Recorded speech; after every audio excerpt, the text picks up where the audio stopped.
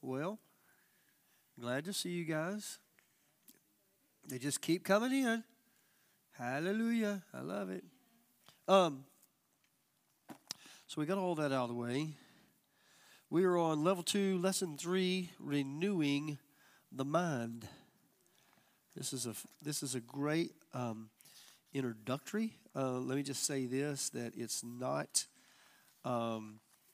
a complete, exhaustive kind of thing, but we're going to try to touch on a few things tonight that hopefully will help you in your mind renewal process. So, does anybody need a copy?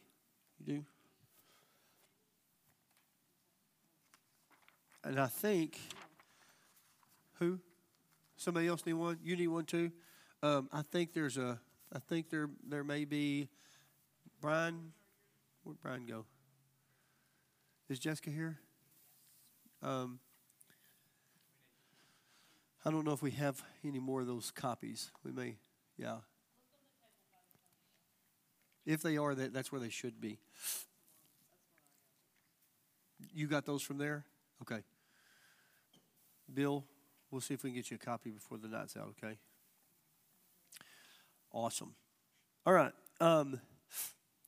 So he starts off in Philippians 4:8, which that's a pretty popular scripture. Let me just say this. When you watch football or basketball or baseball or anything like that, you see these athletes and they've got the eye black, right? Philippians 4:13, or on their shoes, or whatever. John 3:16, and all these things. I don't have a problem with that. But I wonder how many times that becomes a habit, if you will, and it's lost its potential. Meaning, I was talking to someone, and they were talking about the Lord's Prayer, and it's powerful. But when you say it all the time, it can lose its significance. And if you don't even know what you're saying when you're saying it, right? So people quote Scripture all the time. The devil quoted Scripture, right? It's not about quoting as much as it is acting out and living that Scripture, right? So when you see these things sometimes, maybe it reminds you, but I'm thinking, okay, especially when you see one that's got this stuff, right? And then you read about them like the next day, and they got arrested, or on the court. They were not really exemplifying the love of Christ when they, power drove their opponent into the ground and got a technical foul or whatever, It's like, oh, maybe. But in Philippians 4:8, it says, finally, brethren, whatsoever things are pure, whatsoever things are honest, whatsoever things are just, whatsoever things are pure, whatsoever things are lovely, whatsoever things are of good report. If there be any virtue, if there be any praise, think on these things. Notice something in Scripture. Now, anytime something's repeated over and over and over, it's important. Okay? So, whatsoever things are pure, whatsoever. He's trying to he's emphasizing a point here. Okay? If these things are pure, if these things are lovely, these are what you need to be thinking on. Now, God, the creator of mankind, he created us and he gave us this thing called a brain. And he knows how it works. I mean, I'm thinking what it must have been like to be in 362 or 681 AD or whatever. Now we're in 2024, right? But what did those people understand and know back in the day? And now technology, science, all that stuff has advanced to the point we have a greater understanding of what this means. We have an actual science behind what happens when you think. We can scan your brain. We can see what things on your brain is firing, what things are not firing, what things are going on. We can see, like, if people have damage in their brain. I mean, it's crazy what we can do now. But God knew all this. He created us this way. And he said that's why he put in Romans that says that I want you to transform yourself, to be renewed by the transforming of your mind, right? I said that backwards. Be transformed by the renewing of your mind.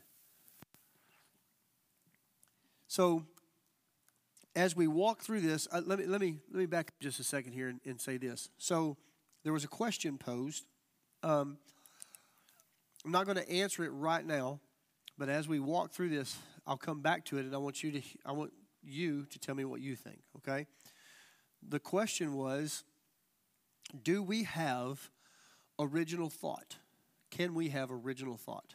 So it's been said that God gives you thoughts, the devil can give you thoughts, okay? Can we have an original thought? Now, there's a lot packed into that little statement, okay?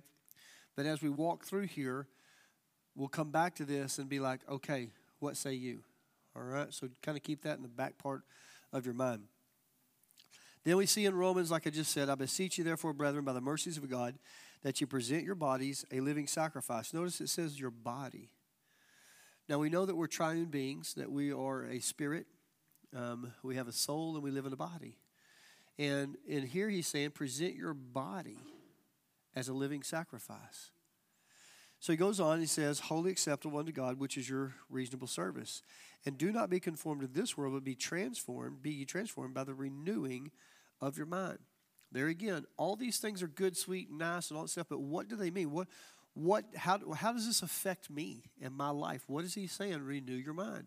And there again, I don't want to go just to the psychology side, because I think we miss something. Here's the thing. Don't be upset if you're in psychology or anything like that. Don't be upset by this statement. Psychology is the study of man. Everybody agree? The problem is we studied Adam and we didn't study Jesus. And so sometimes we come up with carnal ideas of how to fix man. And until we go to the spiritual side of that, we won't. He won't have a regenerated mind. Okay? He'll be stuck in a rut. You know the difference between a rut and a grave? A grave has two ends. Right? That's it. So what is God asking us to do here when he says present your body as a living sacrifice? I mean, we could take this to all places. We're talking about renewing your mind, but let's think about this for just a minute. If I'm to present my whole body to him physically, what does that look like? Let me ask you this. Would I eat wrong? Would I stay up to the wee hours of the morning and not get enough sleep? Nobody wants to answer that one, huh? Especially the young people. Would I consume alcohol or drugs or anything else to the consumption of, and your body? I mean, do you see where I'm going with this? Let me ask you this. Boy, you want to talk about open up a can of worms. Would I wear things that are provocative? And that goes for guys too. I read a statistic that said, I'm trying to remember.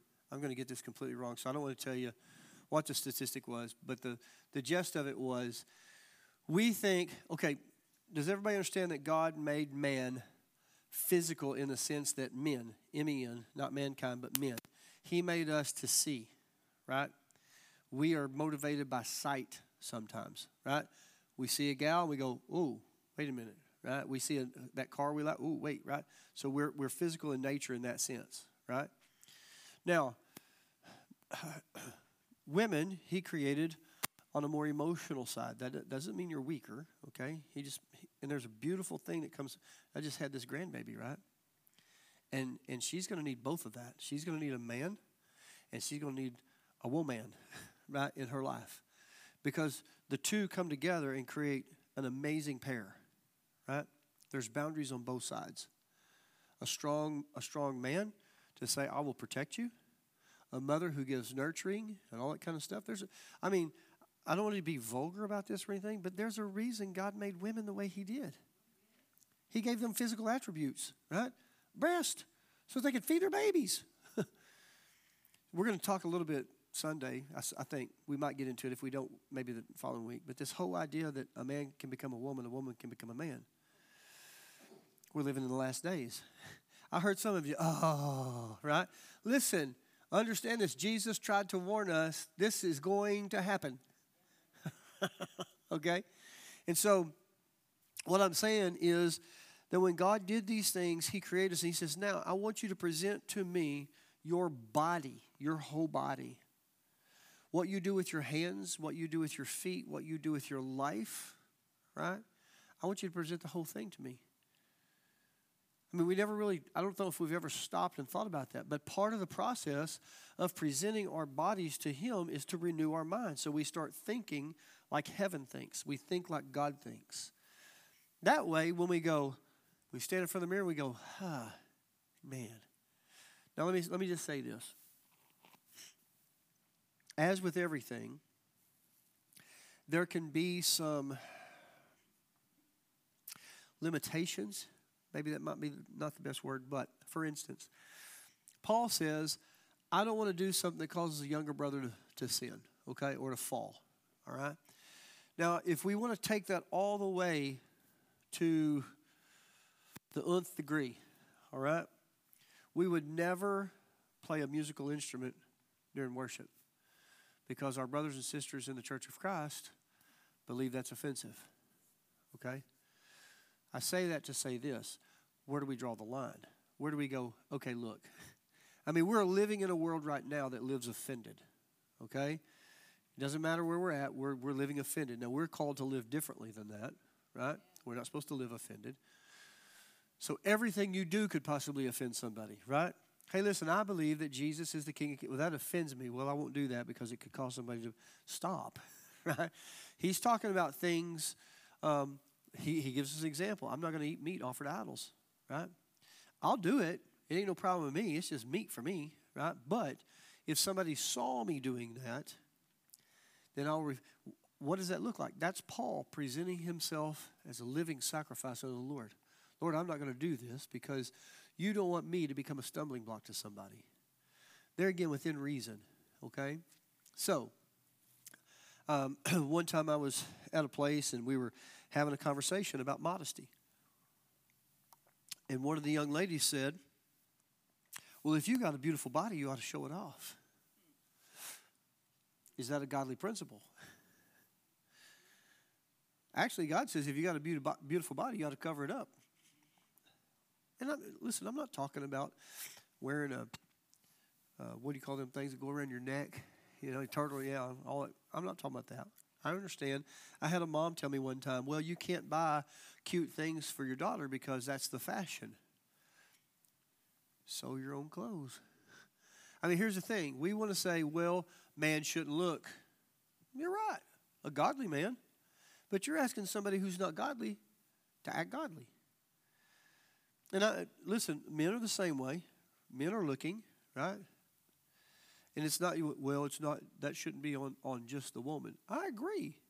I concur. I'm not here to debate you on that. I'm just saying, if we're raising up our young daughters and our young men, then we need to be teaching them in the home what it means to present our bodies as a living sacrifice.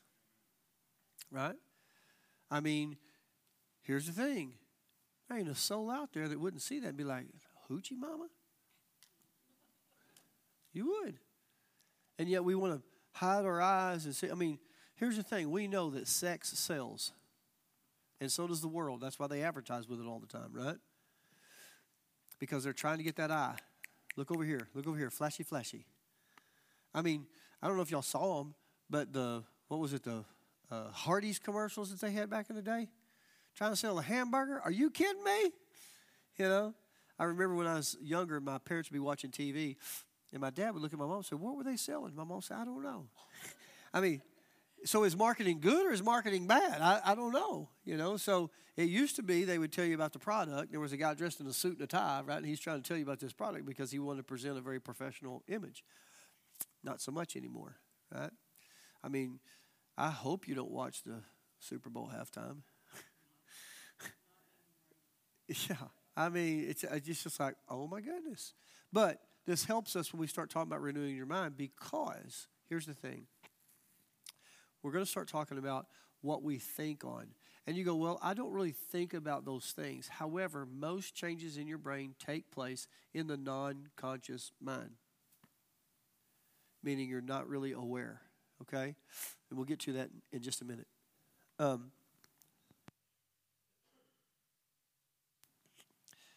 it talks about being transformed, and I'm just skimming over some of this because I want you to see some of the things that are here. We're going to free talk about these things here in just a minute. But if you have your Bibles, go to Romans right quick. Romans 6. Well, come on. My pages are all stuck together. Romans 6, and we're going to go to verse 16. Different one here.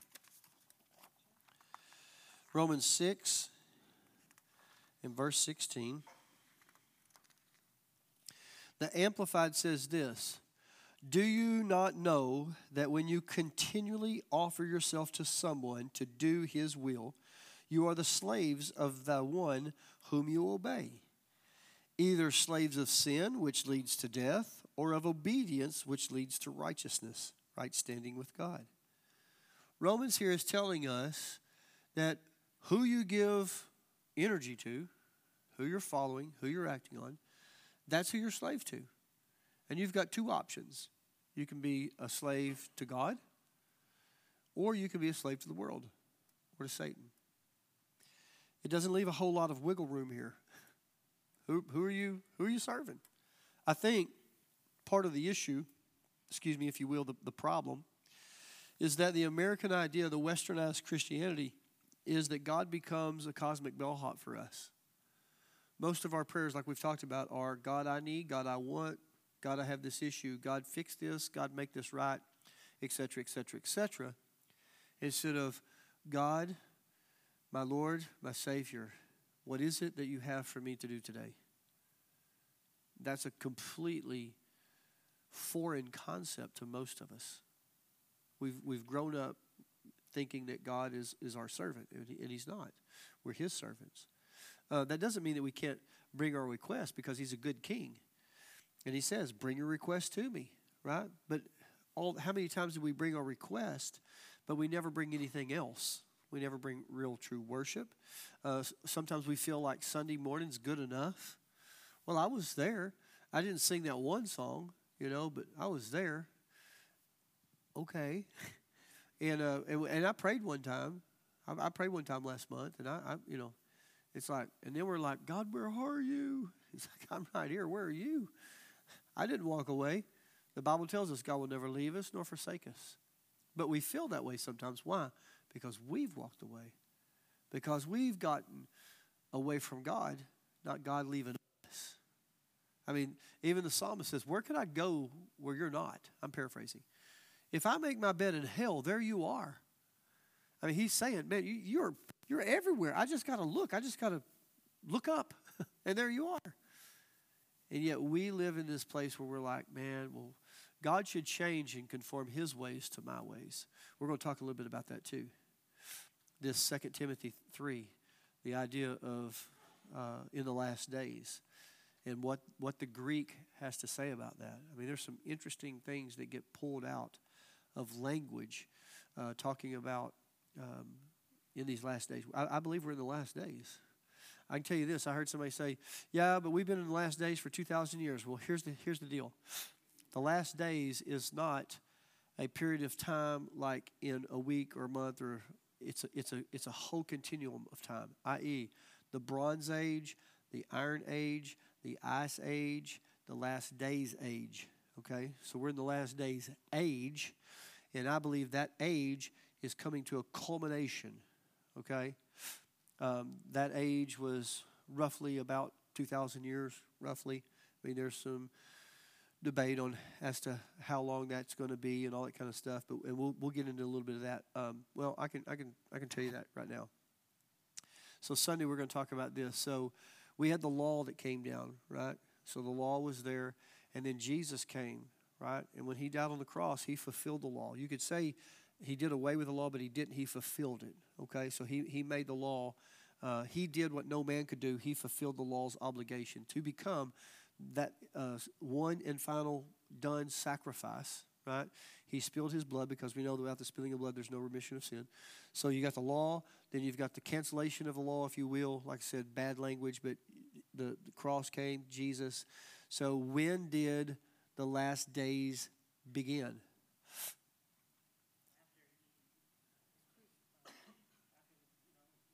The transfiguration? Close. When? What do we call that? Pentecost. The last days begin at Pentecost. Okay, that's when the Holy Spirit was given. And so then we stretch out and we go all the way to the last days, okay?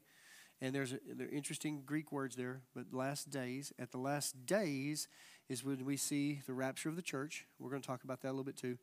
Some people are like, well, the word rapture is not even in the Bible. You are absolutely correct. But do you know the word sovereign is not in the Bible? And yet we call him a sovereign Lord. Sovereign in its actual, it's an English word to describe Lord or Master. Is he sovereign? Yeah. We don't throw that out, right? But in Thessalonians, when it talks about the catching away of the church, remember, there's a difference between the rapture of the church and the second coming. Okay, so the rapture of the church, Jesus does not put his foot on the earth. Easy way to remember it. It says that we're caught up in the air with him. Okay, so we have the rapture of the church. And after the rapture of the church, that starts a 7-year period of time. So those of us who are in heaven, all right, we're going to spend 7 years. That's where the judgment seat of Christ will take place. That's you and I, those who have accepted Christ. That's where we're judged based on our works, our mouth, if you will. And it's also where we have the marriage supper of the Lamb. At the end of that 7 years, the end of the marriage supper of the Lamb, we're going to come back down to earth with Jesus in what's called the second coming. Remember, it talks about he comes down and he actually puts his foot on the earth, right? Boom. And when he does, it ain't going to be pretty. It's going to be a great and a terrible day. And so we're going to come back with him, 10,000s upon 10,000s, right? And after that is the millennial reign of Christ, okay? The millennial, right? So we see all this crazy stuff going on. And you go, oh my goodness, it shouldn't be scary, okay? Number one, Jesus wanted us to know this. He wanted us to have a beautiful picture of what this is all about. He wanted us to understand what was going on. That's why he's given us these signs, these wonders, his word, okay? And he's doing all this to show us.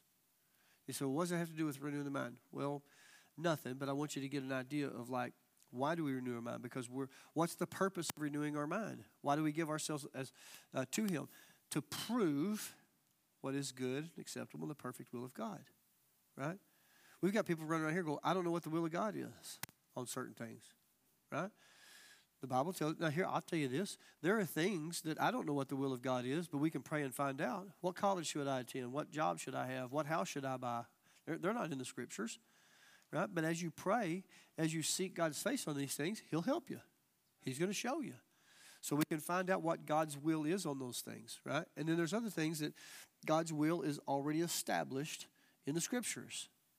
And it doesn't matter what your take on that is. You say, well, it's been my experience. Easy. You can have an experience. But if it does not line up with the Word of God, do not reduce the Word of God down to your experience. That's a dangerous way to live your life, and we have people doing that, Christians. Well, I read somewhere one time, you don't even know what that means. I'm seeing people on Facebook popping off stuff, right? Well, I know some of you Christians out there, blah, blah, blah, blah, blah, or, well, I know this, blah, blah, blah, blah, blah, and I'm like, no, you don't know nothing. It would be best for you just to shut your Facebook, or just show pictures of your pretty children, okay? Tell me what you had to eat that night, all right? Show me that, right? That would be better. And so it's like no wonder because we got all this. Let me just say this. I think Christy mentioned this earlier, that what we're coming into is going to look so different than what we're accustomed to, all right? You just thought the story of Elijah pulling down the prophet of Baal's, their altars and stuff, that was a cute story. We're living in an age and time where we're going to be pulling down the altars of Baal. Yes, ma'am. Is this who we were talking about earlier for the Facebook thing? It was all good, Sherry. Yeah. It's all good. Yeah, they had masks on, look like goats. Yeah, goat mask on, yeah. There's nothing Satan here. There's nothing. It was a Satan club, Satanist club. And they promoted it from the school. If you're gonna have an FCA, then by golly, my constitutional right says that we're gonna have a Satanist club. And for a long time, us Christians have been like, "Oh my gosh, I can't believe it." No, that's what I'm talking about. We're going to be bold and say, "You want to bring a club into school like that? Bring it." And what I'm saying is, yeah. Well, that's the return. That's the return of Baal worship. That's what we're experiencing now. So there's a gentleman by the name of Jonathan Cahn who wrote a book, and he talks about the return of the gods, and talking about as America, really the world, but America, we have sat on our laurels for so long, we have allowed these gods to show back up, if you will. And if you look at huge, like you say, well, where did they show back up? Roe versus Wade. Taking prayer out of school. And there again, parents, when you go, well, my kid's going to be a missionary at his school or her school, okay? But when that happens, and we go, well, I'm going to pray, and we start praying, and the teacher says, "You sit your butt down." You go, "Whoa, wait a minute," and then you get called to the office, and then you go, "Hey, listen, we're going to expel your kid," and you go, "Well, I don't really have the money to fight this in court," and I'm just saying.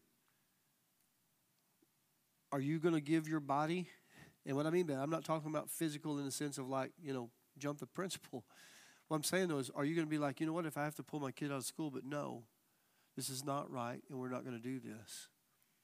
We are going to stand for what is right and for what is true. I'm telling you, there have been lines that are drawn in the sand, and God is separating people in the church, saying, what is it that you believe? Let me tell you what I think is coming. The days of arguing are over. What I mean by that is this. You say the scripture says, well, you know what? That's dumb. That's the stupidest idea I've ever heard. And we're arguing over doctrine and theology, okay? What I believe is coming is this. Do you believe that Jesus is the only way? No. You do? Yes. Prove it. Well, Jesus said, do you believe Jesus? I'm talking Christian to Christian, okay? I'm not talking about the world, and even the world too. But at some point in time, we want to get into a heated debate. And we can say, listen, you can have that thought, right? I would agree with you, but we'd both be wrong, right? Chess, math, Yeah. Sure. Yeah.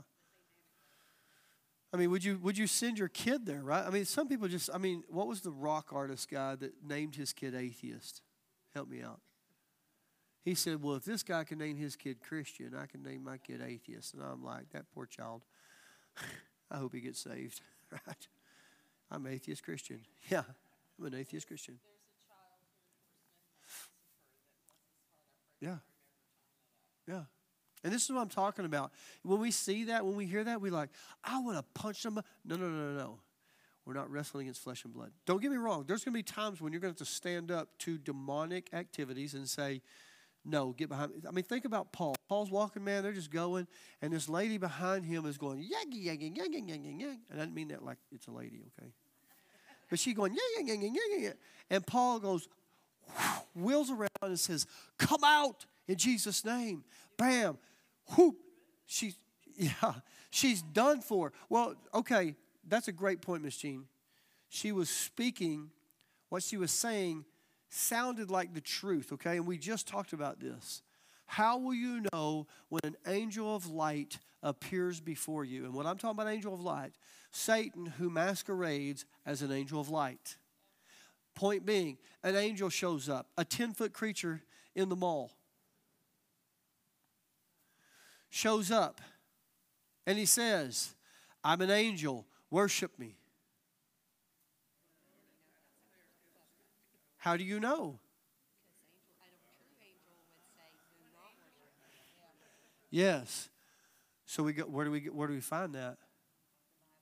The scriptures. So how do you know if an angel of light's approaching you?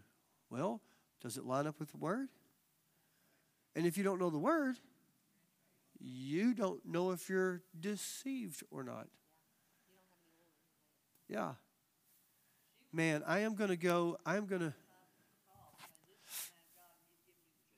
Yes. Yeah. she was.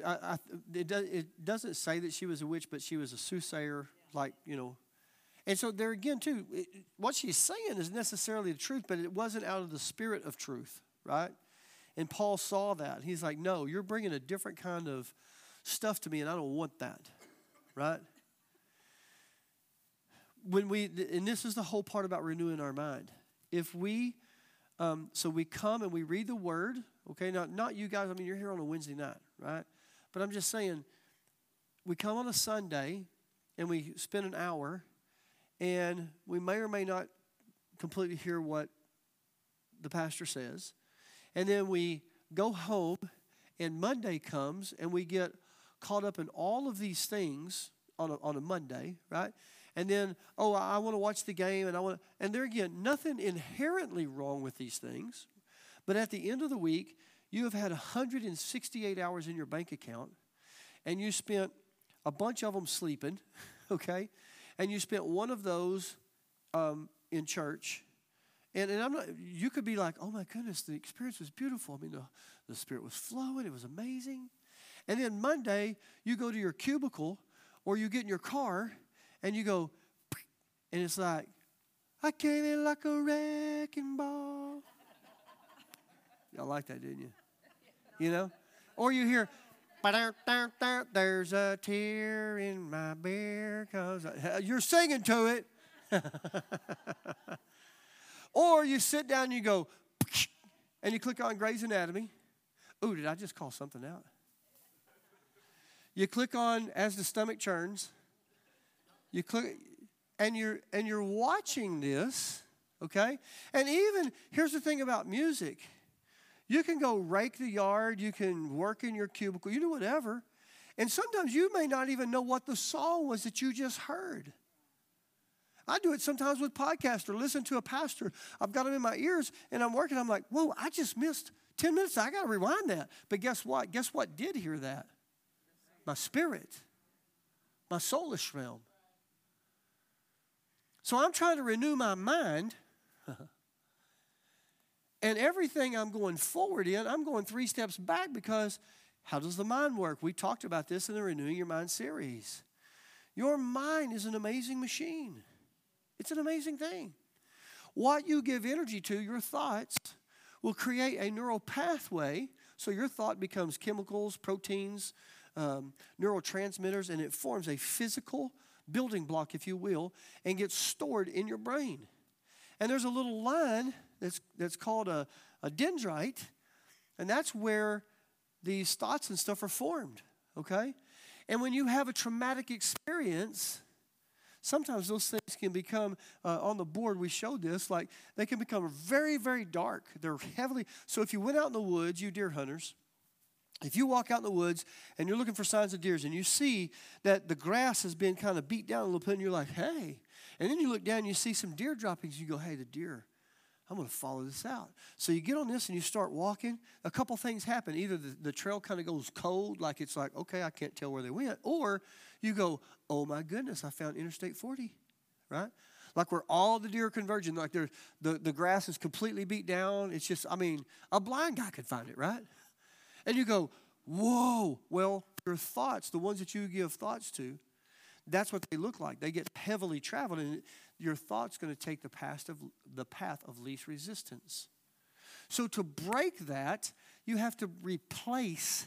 You can't just forget. You got to replace that thought.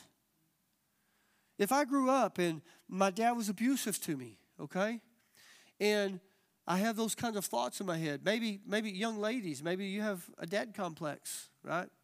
Like, well, my dad did horrible things to me, and I have those thoughts in my head. Listen, you have to replace those thoughts. When those thoughts come, you have to capture them, right? But only do you have to capture them, you have to replace them with what God says you are. And guess what? Sometimes this takes time. Now, we want the microwave version, right?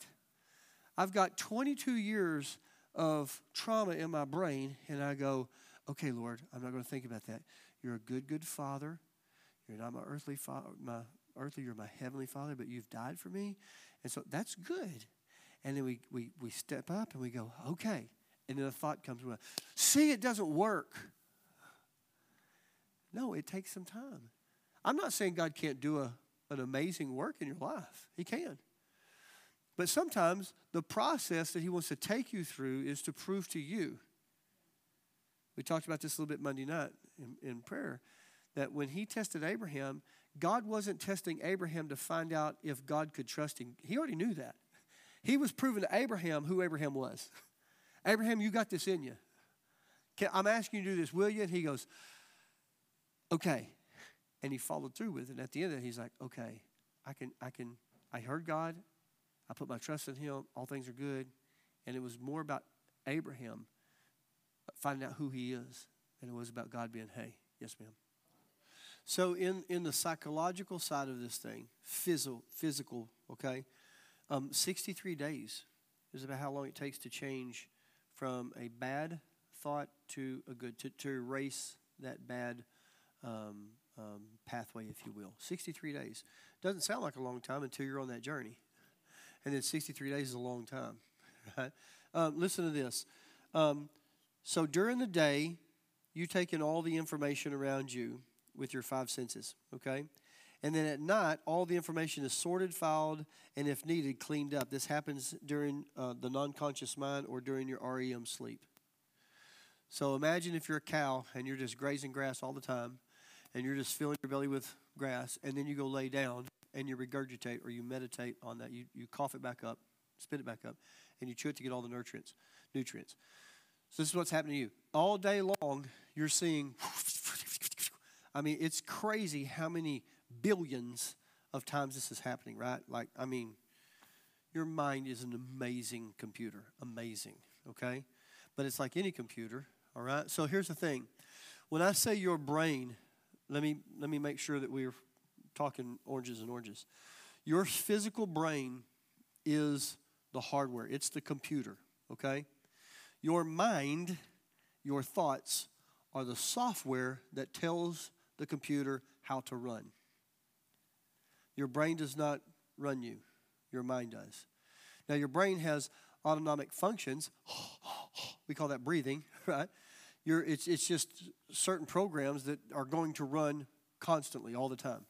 But for the most part, the software, how you enter, is what interfaces with the hardware and tells it how to run, okay? Change your mind, change your life, all right? So when we get to this renewing your mind part, if you could not change your mind, God would have never have written Romans 12 if it was not possible. If it was not possible to raise the dead, God would never have said, now you go and do these things. Raise the dead, cast out demons, da-da-da. Most of us, the reason we can't or won't is because it's in our mind. Oh, God, there's no possible way. Right? And we give that thing energy, and so it creates a hard neural pathway. Now, like I said, I don't want to jump off into the psychological part of it and just say it's all psychological. It's not. It's spiritual. But God made us this way, okay? That's why it's called supernatural, because it exceeds what is naturally possible, okay? That's why when we go to someone that tries to redo our brain, if you will, if it's just a natural fix, we're probably going to be right back in the same predicament before too long. Yes, ma'am. So what would you call that? Well, there's a word. I'm trying to, how do I say it? Let me just say this, okay? So there is an idea out there. It's called the gene myth, okay? And that myth is that we're victims of our biology. Basically, hey, you were dealt a bad hand. Sorry about it. You got to play it, right?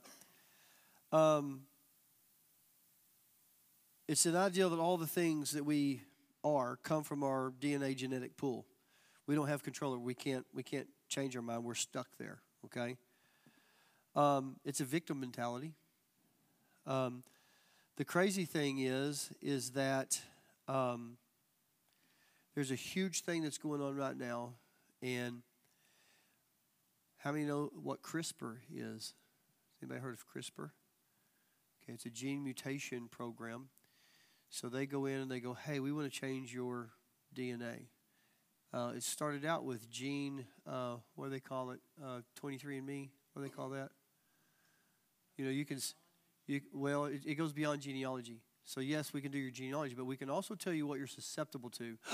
You've got mutation gene at P136-32, right? And I made that number up. I don't even know if that's real. But they can map out your genes and they can say, oh, Debbie, I can tell by your genes you have a propensity to have liver cancer. So what we need to do is we've got a program. We can go in there and we can turn that gene off. Or we can switch that gene on, right? What do we call that?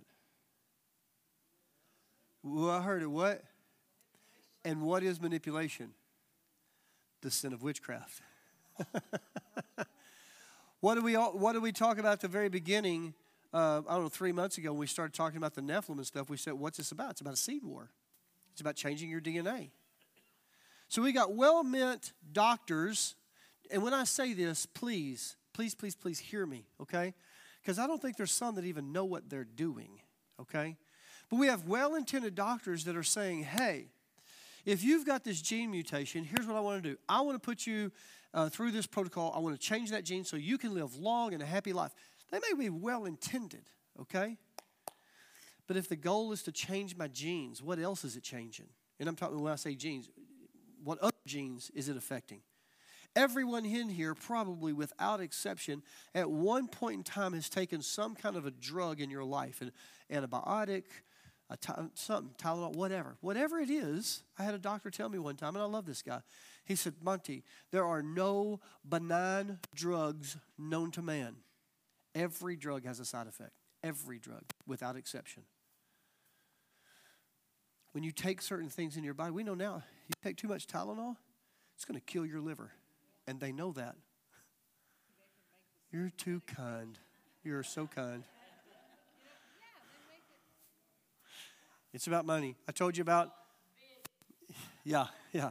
I told you about, there's an herb out there called, help me, somebody, the V word,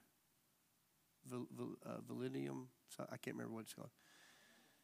But it helps reduce anxiety, helps people that are insomnia, that helps that. Hang on. It's an herb. It's an herb, okay? So some doctors got, what's it called? Valerian, thank you. Some doctors got together and said, man, what makes it do this? And they got to study it, and they broke down the compounds, and they go, you know what, we can make a synthetic drug like this. And so they did, and they call it Valium now. So now you take a pill that has all kinds of side effects that can get you hooked so you can come back for more. They couldn't make any money on Valerian. I mean, my point is to say Valerian. They can't make no money on that. Yeah. What do you think aspirin is? What do they call it? Salicylic acid. What is it? Tree bark. And if you look at, not Tylenol, but if you look at aspirin, it's on there. It doesn't say tree bark, right?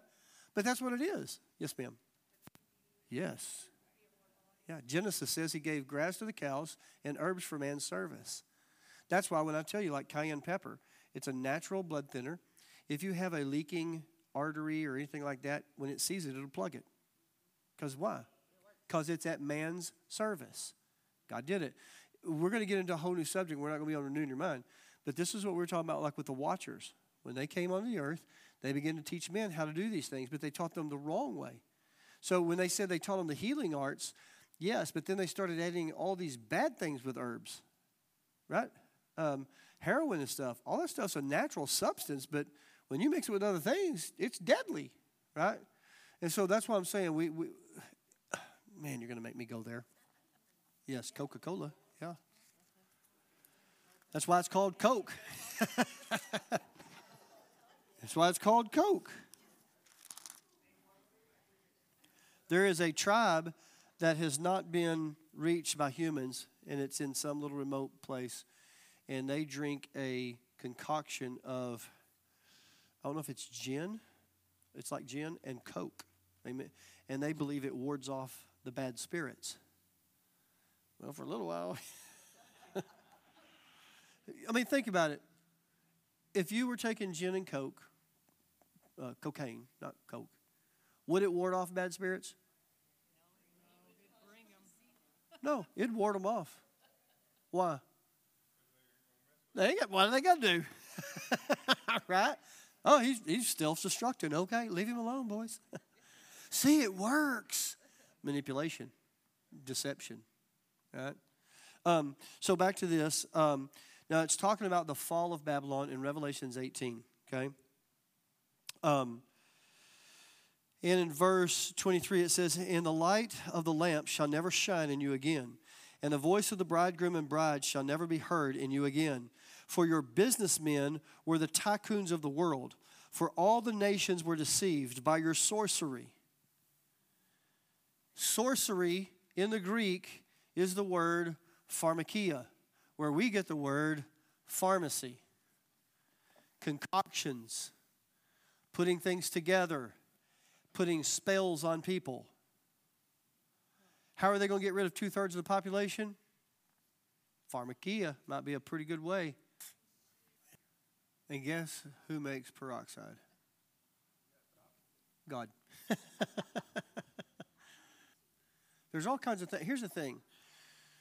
We have to be careful when we start talking about healing, when we get into some of this stuff, because here's the thing. Y'all know that hippie person, right?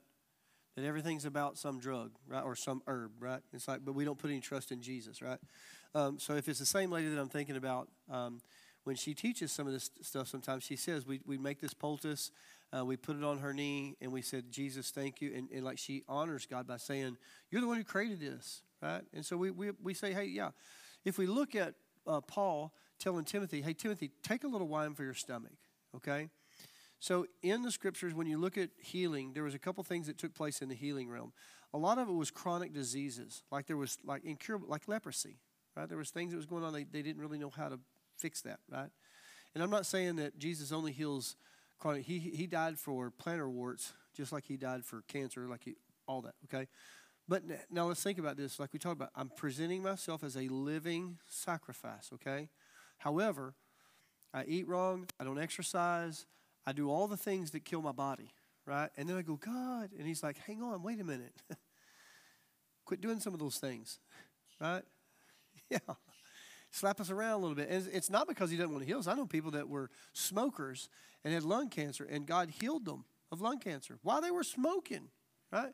It's not his goodness far exceeds. I'm just saying we need to start thinking about some of these things like, hey, what can I do to help my body? Your body was created to heal itself. I can prove it. Who wants me to prove it? Huh? Don't cut yourself. Don't cut yourself. I'm not going to cut me. I'm going to cut somebody volunteer. I'm not that dumb. Well, I did. So you can't see it right now, but I smacked my thumb with a hammer, and it made a blood blister right there. And guess what? It's been almost 2 weeks. And guess what? It's almost healed up. Why? Because my body has a mechanism in it that's designed to heal itself. So sometimes when we say, Lord, I need a healing, guess what? Sometimes it might be a process that we go through. But we get discouraged. That's why the Bible says, don't get discouraged. Keep looking up. He's taking us through something. God, you are so faithful. I know my wife and I, we saw this story about a lady who her son was born, I believe he was born this way, as a paraplegic. He could not walk. And so every day she would drag him out of his bed and she would say, today's the day that you're going to walk in Jesus' name. She did it for 21 years. She put him to bed, 21 years of age, put him to bed one night, covered him up, told him she loved him. She was laying in the bed that morning, the next morning, and he came in and woke her up. Mom, 21 years. No waiver.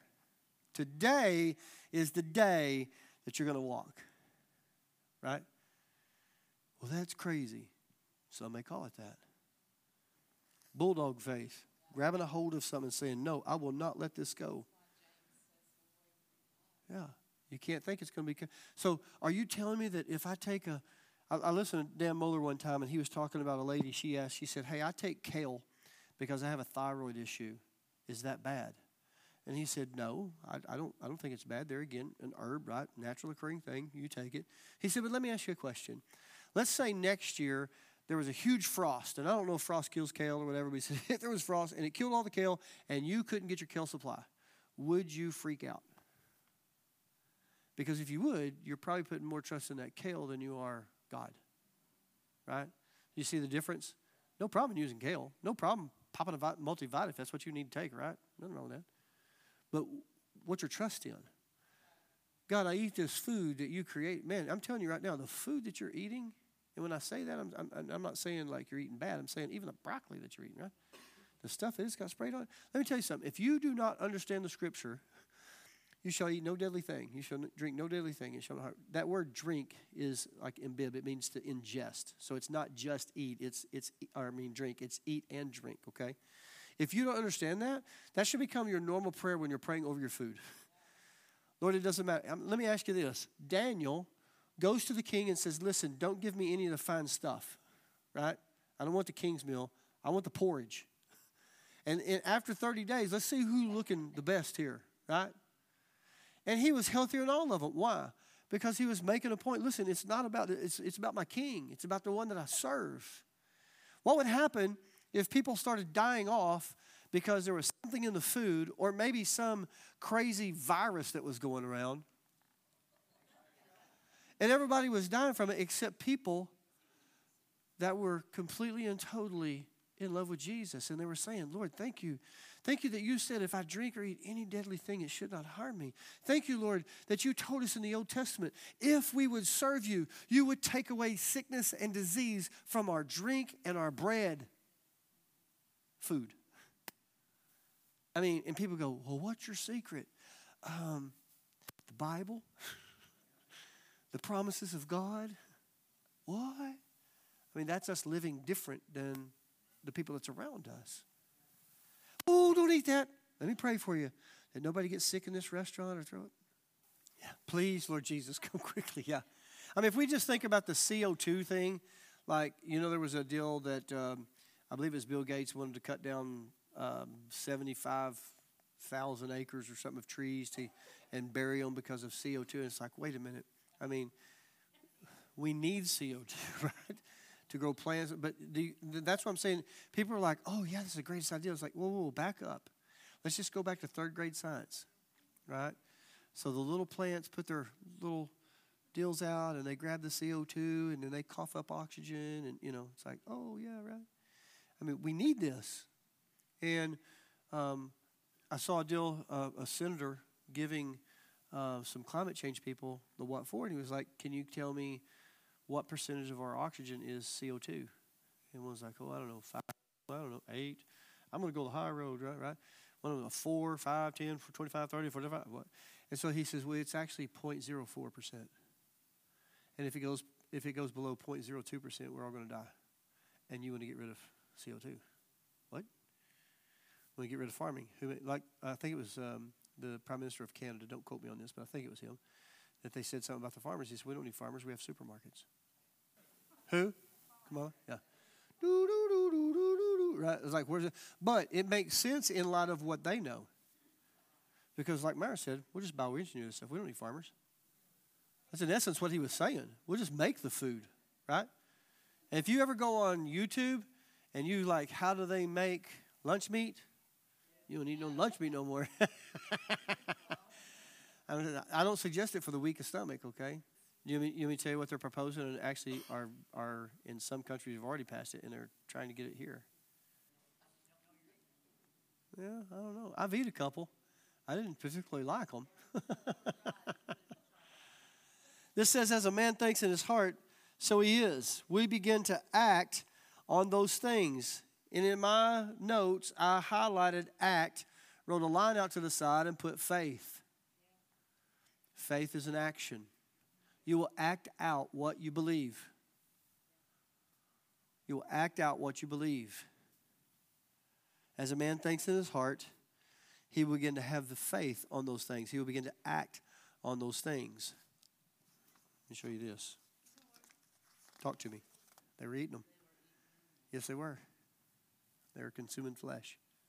We were not designed to eat each other. The Donner Expedition was not a good thing, okay? So listen to this. Fruit is the outward appearance of the actions of the thoughts, those things produced by our thinking and acting. Fruit is the outward appearance of the actions of your thought. You can have a thought. Let me tell you this. There was a really bad teaching, and I didn't understand this until a while back. When I say a while back, 5 or 6 years ago. There's been kind of a bad teaching that has gone on that has said, especially in the Pentecostal realm, that if you have a thought about something, it must reside in you. Okay? I'm just going to use men. If you had seen pornographic images when you were little, young, or yesterday, and you repented of those things, okay, and you ask God for his help, and he does. He delivers you out of those things, right? If that thought comes back to you, it must still be in you. Okay? That's what I'm saying. It was a bad teaching. And that's where deliverance ministry kind of got a bad name. Because there was people like, you got it in you. You need to, right? We jump on them. We hold them down until the devil comes out, right? And it's like, well, there wasn't no devil in there, right? He'd already been kicked out, right? And so what happens is, and I'll go back to this. I was listening to Dan speak one day, and he was talking about that. As a kid, he said, I saw my first pornographic image when he was like 10. He was walking down a railroad track, and he found a magazine, all right? So he saw that. And that led him to other things, videos, that kind of stuff, early in his life, okay? The Lord delivered him of all that, okay? He's good now. He's preaching. This is years later, okay? He's preaching.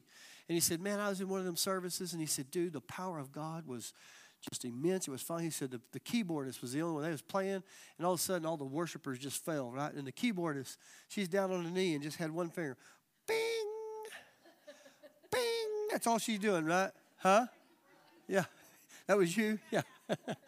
He said, it was great. And he said, if you've ever been in one of them services, just this amazing hush comes over the crowd, right?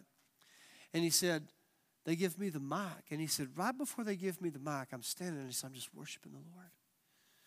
He said, all of a sudden, this video goes right across my mind. One of those pornographic videos.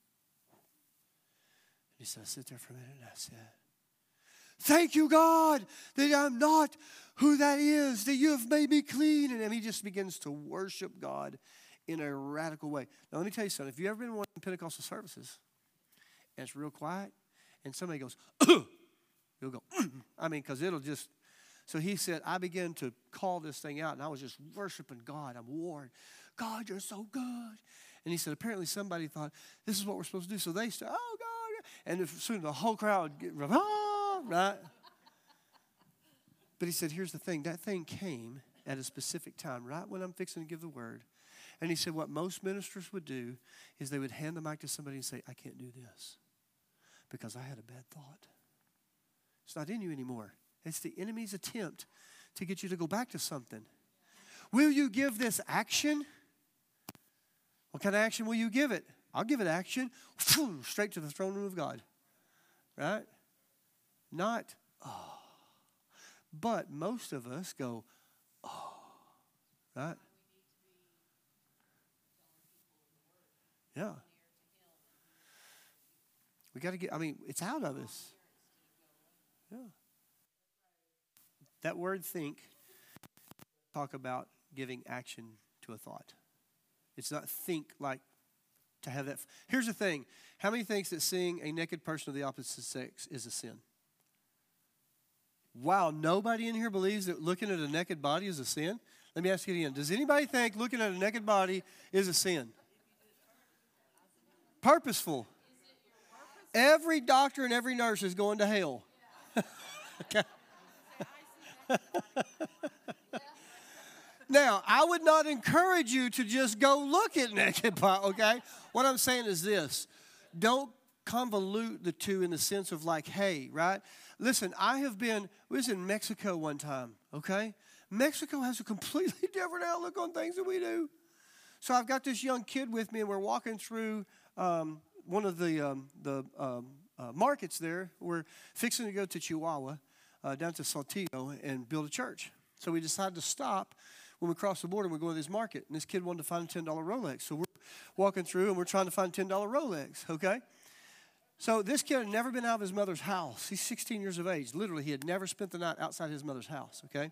We're in Mexico, and we're walking through there, and we're looking for this thing, and he goes, oh, my gosh, look. Well, there's a picture, the proverbial picture of Jesus on the cross with a crown, right? And then right next to him is this 3/4 painting of a completely nude woman. There's a naked woman by Jesus. Right? And I'm like, Ryan, whoa, hang on. I was like, culture's a little different down here. Now, I'm not saying that, keep looking at the lady. All right? I'm just saying, hey, we go to our motel in Chihuahua, and we're there, and we get to thinking that, so the girls are in this room, the guys are in this room. I've got 6 beauty queens with me, okay? They brought curling irons, and I said, lady, y'all ain't going to need that, right? They got there. We're staying in a 4-star Hilton motel in Chihuahua, Mexico, okay? And when they got there, they pulled the sheets back, and there was hair growing in the bed. They said, we're not sleeping here. I said, ladies, you don't have a choice, okay? And so that night, they slept on top of the bed in their sleeping bags, right?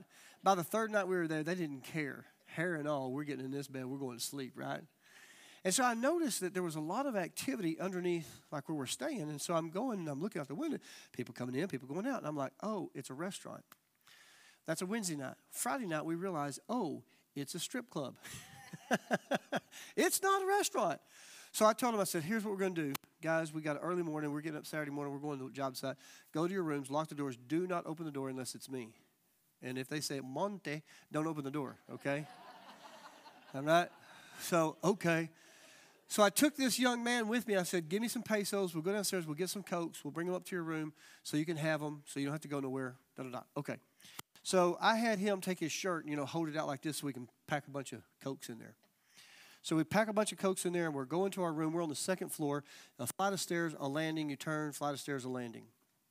We're walking. This vaquero comes in. You know what that is? That's a cowboy. And, I mean, he is decked out, dude. He's got silver line hat. He's got the concho. He's got silver tip boots, the whole 9 yards. And, dude, I'm talking about cockroach kickers, right? Like in the corner, kick a cockroach with these boots. They're so pointed. And so he's got 2 girls on each side, right? And these girls are wearing skirts, sort of. Like there's nothing there, okay? And they didn't really have the proper undergarments. They didn't have any, okay? And so they go before us, and so they're hitting the landing about the time we're hitting the bottom, and he looks up and he says, they don't have it. I went, wham! I don't want to get stabbed in Chihuahua, Mexico, okay? So we go to the room, and he's telling all the guys, oh, my gosh, we came in, these 2 girls. I'm like, oh, my goodness, Ryan. Oh. So we had to have a whole talk about this. I'm like, listen. Yeah, don't let the first thing when you get back tell your mom, there was a naked lady standing by Jesus. And it's like, okay. Oh, my. So here's what I'm saying. Let me say this so it doesn't come off wrong. I'm not saying that we should just endeavor to look at naked bodies, okay? Listen, the scriptures are very clear. If you're married, your wife's body was supposed to be for the man's pleasure and vice versa. The woman's body was never designed for her. It was designed for him. That's how good God is. These ladies that look in the mirror and go, I don't like the way I look. Well, guess what? Your husband will. But we're not teaching our young daughters that. We're not teaching our sons that, right? And so they have this unhealthy, like, what am I supposed to? I mean, look at this room. We're a pretty diverse group of people. Short, tall, some with hair, some that are challenged. Some started out with a full body of hair, right, Gary? I've seen pictures. But what I'm saying is that we have to be careful, right? But there was a period of time where if you were to see someone that was naked, you would be like, oh my gosh, I've sinned. No, what do you do with that thought, right? Let me tell you, you don't have to see a girl naked to have bad thoughts. Okay? I know this because I'm a guy. And I was a kid one time. Well, I say kid, I mean, I was young and dumb, right? And you can undress a girl real quick. She don't have to have clothes on. I hope I'm talking like truth and adult things, and y'all aren't like, oh my gosh, right? I mean, let's just be real, right? And the unfortunate part is, as the church, we can't talk about these things because it's like, Oh, did he say sex in church? Well, how do you think you got here? Right? I mean, God designed it. Think about it. God designed this beautiful act, right? He could have done anything he wanted. I said this one time, and people were going, oh. He could have made you exchange boogers. That sounds funny, but he could have done that. But he said, here's what I'm going to do. Yeah, y'all are thinking about, I ate a booger.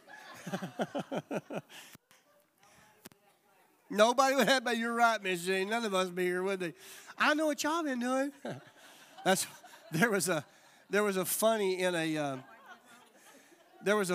in some of the things that I've lost y'all. There was a funny that I got one time, and it said about this little boy, and he was picking his boogers, and his mom told him to quit that, and she caught him eating them. Said, you got to quit that. Said, if you keep eating those, it'll make your belly swell. Well, 3 or 4 Sundays go by, and they're sitting there at church, and in comes this pregnant woman and sits down beside him. And he looks her over like this, and he says, I know what you've been doing. Oh, my gosh. I know what you've been doing. God's got a sense of humor. Amen. Oh, I don't know if we could ever go back to renewing our minds now. Whew, we need to renew our minds is what we need to do. I guarantee you, Lord, we stop right now and just say, help us. Help me. Hallelujah. So in this whole, listen to this. I've quoted this before, and I said it not too long ago. Listen to this. Stephen Rappaport did a study, and it's called The Genetic Factors Are Not the Main Cause of Chronic Diseases. That's his research paper. The researchers now believe that toxic stress is responsible for up to approximately 90% of illnesses, including heart disease, cancer, and diabetes. Only 5 to 10% come from genetic factors alone. When you go to the doctor, and he says, you got polyneuropathy all day. And you go, oh. And you go, Google the symptoms of polyneuropathy all day. And it says runny nose, itchy, watery eyes. Some can cause death. Death. We race to the negative. I can prove it. Okay? I can prove it, that you race to the negative, okay? I do not want you to think about a black dog, okay? Every one of you just thought about a black dog. I told you, do not look at a black dog. Your mind will go there. That's why the Bible says, take every thought into captivity. It's not bad that you had the thought. It's what do you do with it? Do you give it energy? So that's why we have to fight from the scriptures. That's why we write it on our hands. That's why we write it on our foreheads. That's why we write it on our heart. That's why we put it on the refrigerator to remind us when I get up, when I go to bed, when I'm working, whatever. Here it is right in front of me. When you give it words, yeah. And here's the thing too. You can. God's gracious. God's so good. He really is. Psalms, I'm going to get this wrong. Psalms. It's in the Psalms. I'll have to look it up. Well, I can't remember it. I need to recall Holy Spirit. I want to say 39. Let me go.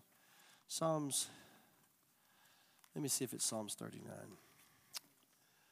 Make me know the number of my days. Maybe this is it. I'm speed reading. Surely my prayers. Okay, I don't see it in there. But there's a psalm that talks about, he's talking about the rebellious children in Israel. And he says that God's going to shorten or make their days 70 to 80 years. Okay? And we go, wow, that seems kind of harsh. No, it's beautiful. God says, I'm going to give you 70, 80 years. What it was, I'm not going to make you stay out in this desert all these years wandering around. Because they couldn't go in. They were the rebellious ones, okay? They were the generation that could not go in. And he said, I'm going to cut your days off at 70 and 80 years of age. That's the goodness of God. Instead of going, you know what? You're done. So I'm going to give you 70, 80 years. And he said, if you repent, maybe even more. Do you know that when he dealt with Jezebel, the Lord spoke to Jezebel, get your stuff in order. And it says in there, I'm paraphrasing, he said he gave her a space of time to repent, but she rejected it. And because of that, he ended that. But he gave her space. I was just talking to Eva. We've heard that 120 years of age is the promise of God, right? Sort of. So that scripture in Genesis 6, when it talks about, he says, I will not contend with man. His days will be numbered 120 years. What he's talking about is what was fixing to happen. I'm going to give you 120 years to get y'all stuff together. Okay, it took about 75 years for Noah to build the ark. Is that what they told you? About 75 years? Well, most people thought it was 100. If you go back and look at the dates and times, there's a little bit of discrepancy. Is it 75? Is it 78? That kind of thing. What we can best say is about 75. So what happened is before the flood, God makes this statement. Now remember, we don't know how much time is between Genesis 1:1 and Genesis 1:2. Okay? So just like in Genesis 6, careful that we don't read it that it was immediately. There could be some time in there. So he says, I'm going to give it to man. Their lifespan is going to be 120. What was he talking about? He was talking about those right then. At the end of that 120 years, if they did not repent, if they did not get their stuff in order, I'm destroying the earth. Okay? Now, good news. If you believe you want to live to 120 years, keep believing that way because you can. But 120 is not the end of your years. You don't go to 120 and go, the day before you turn 21. 121, right? You can live further than that if you want. If you can believe it and receive it. Because the Bible says we can have what we believe. And let me tell you this. Some of y'all's faith is really working. What do I mean by that? Brother, it's flu season. I bet I'm going to catch the flu. Hey, Pastor Monty, we're not going to be there Sunday. I got the flu. Praise God, your faith is working. What? I heard you say the other day. We don't think about it like that, right? We just think that, well, no, I just caught the bug. Well, don't put a catcher's mitt on. Take a baseball bat to it. No. Here, let me show you the graciousness and the goodness of God. He says that nothing shall come near your dwelling. Right? But because God's so gracious, and he says, but if it does, no weapon formed against you shall prosper. I mean, he's got all this, he's got this goodness about him. He's like, you know what? Listen, if you can believe this and receive this, nothing bad, nothing's going to come near your dwelling. But if something escapes, something comes in, blindsides you, whatever, just know this. There's no weapon formed against you that shall prosper. Right? That's it. That's just the goodness of God. So what I'm saying is don't be discouraged because you're like, oh, I thought it was 120 years. It can be. It can actually be more. It can be more than that. I thought it was so funny, the pharmaceutical company talking about, we've taken great strides in expanding man's, years to, 77, 78 or whatever. It's like, sounds like me. You gypped me out of 50. Okay, listen what this says. According to the study by Colin Mayers and Dejan Luca, updated projections of global mortality and the burden of disease. For the first time in decades, the trend of people living longer has been reversed. People are sicker and dying younger despite all of the advances we have made in medicine and technology. Let me just stop right there for a minute. There's plenty of advances. It's an advance. What's the enemy's agenda? I mean, let's think about this for a minute, right? So despite all the advances we made in medicine and technology, people are dying younger than their predecessors from preventable lifestyle diseases. Now listen to this. We are not only experiencing pandemics, unhealthy lifestyles, and pollutants, but more and more people are dying from despair, the complete loss or absence of hope.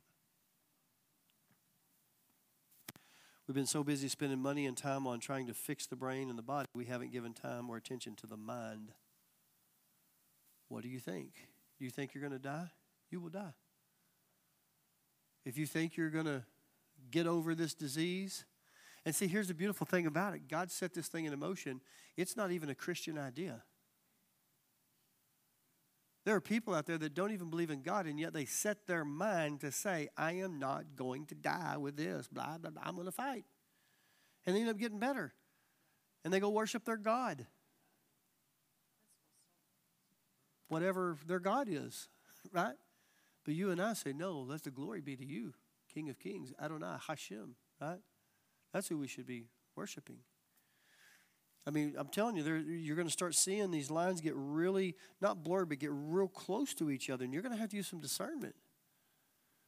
I just like to thank God for this award. Who's your God? I mean, everybody says God, right? Yes, sir.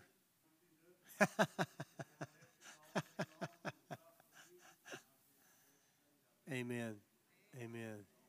I love it. I love it. Hallelujah. That's good stuff, man. And amen. I believe that. Yeah. Yeah. Yeah, it's a little different. I love it, Ray. Amen. Yeah. Walking testimony. I love it. And Ray brings up something, too, that, and we'll end here tonight. In the middle column, page 10, I believe it is, where it says, so if you've got a stronghold, right there. He talks about at times like when you get down and you get discouraged, it's hard to pick up the Bible and sit down and just start talking to God. We feel so far away from God, right? And talks about, says, God, is this what you say about me? Is this who you say I am? You're my strength. Did you know that your victory is just that simple? You need to say, I'm going to resist what I'm letting the enemy do to me right now. I'm going to sit down, I'm going to open the Bible, and I'm not going to read just words on these pages, but I'm going to connect with God beyond these words. That is absolutely true. Sometimes you have to do what you feel like not doing, and that's why we say we don't operate by emotions, because emotions are a bad judge of what we should and shouldn't do, okay? I'm not saying all emotions are bad, all right? I like it when once a year my wife tells me she loves me, all right? I'm just kidding. She ain't here so I can mess with her, right? Yeah. Somehow I feel like that's going to get back to her before I get home, right? But I'm just kidding. But all I'm saying is those emotions are good. You know, I mean, like when you're sitting in a room or something, you know, with your spouse or whatever, and you just make that little contact or whatever, and you know, those things are okay. There's nothing wrong with that. What I'm saying is we live our lives, though, in an emotional capacity sometimes. That's why we have people that are mad all the time. Like they'll say something and well, I just don't. It's like, whoa, whoa, whoa. Your emotions are out of control. Don't you tell me. Well, look. Let me tell you something that I have found that has been amazing, and that is worship as a weapon. When you don't feel like getting in the Word, okay? Sometimes you may need a Kickstarter, Spotify, Pandora, whatever you got your playlist on, right? And you just get one song and you just say, Lord, I'm coming in. I find that sometimes if I do that, if basically I'm telling my body what I'm fixing to do, the Lord knows I'm coming, right? But sometimes I remind my body. So there's a thing in weightlifting or anything else that you'll kind of plateau. Like maybe you're curling or something, right? And if you want to get something different, you just lift one leg. Your body watches you do things. Can I say this without making anybody mad? If you tell somebody I'll be there at 6 and you're constantly being late, your body knows you don't tell the truth. So when you tell your body healing manifest in my body, your body goes, whatever. You're training your body. And I'm not saying that to be mean. I'm saying, listen, it's one thing hey, I had a flat. Hey, I got hung up in traffic. There's, those things happen. But I'm just saying, I used to tell my kids, listen, if you're supposed to be at work at 7, you need to be there at 6:50, 6:55, right? Because work starts at 7, right?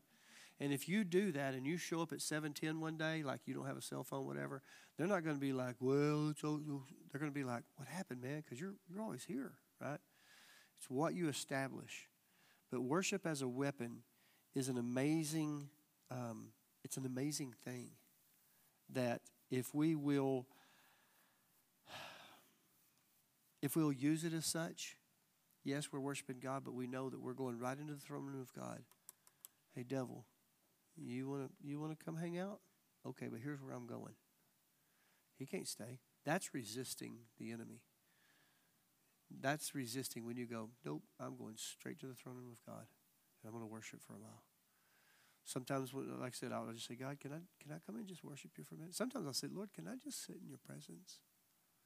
I know he's not going to say no. Nah, boy, I ain't got time. I know he's not going to say no. It's a respect, it's an honoring thing, right? Knowing that, and thank you that you let me come in to the very throne room of God. And you just love on me. That's an amazing thing. It's an amazing thing.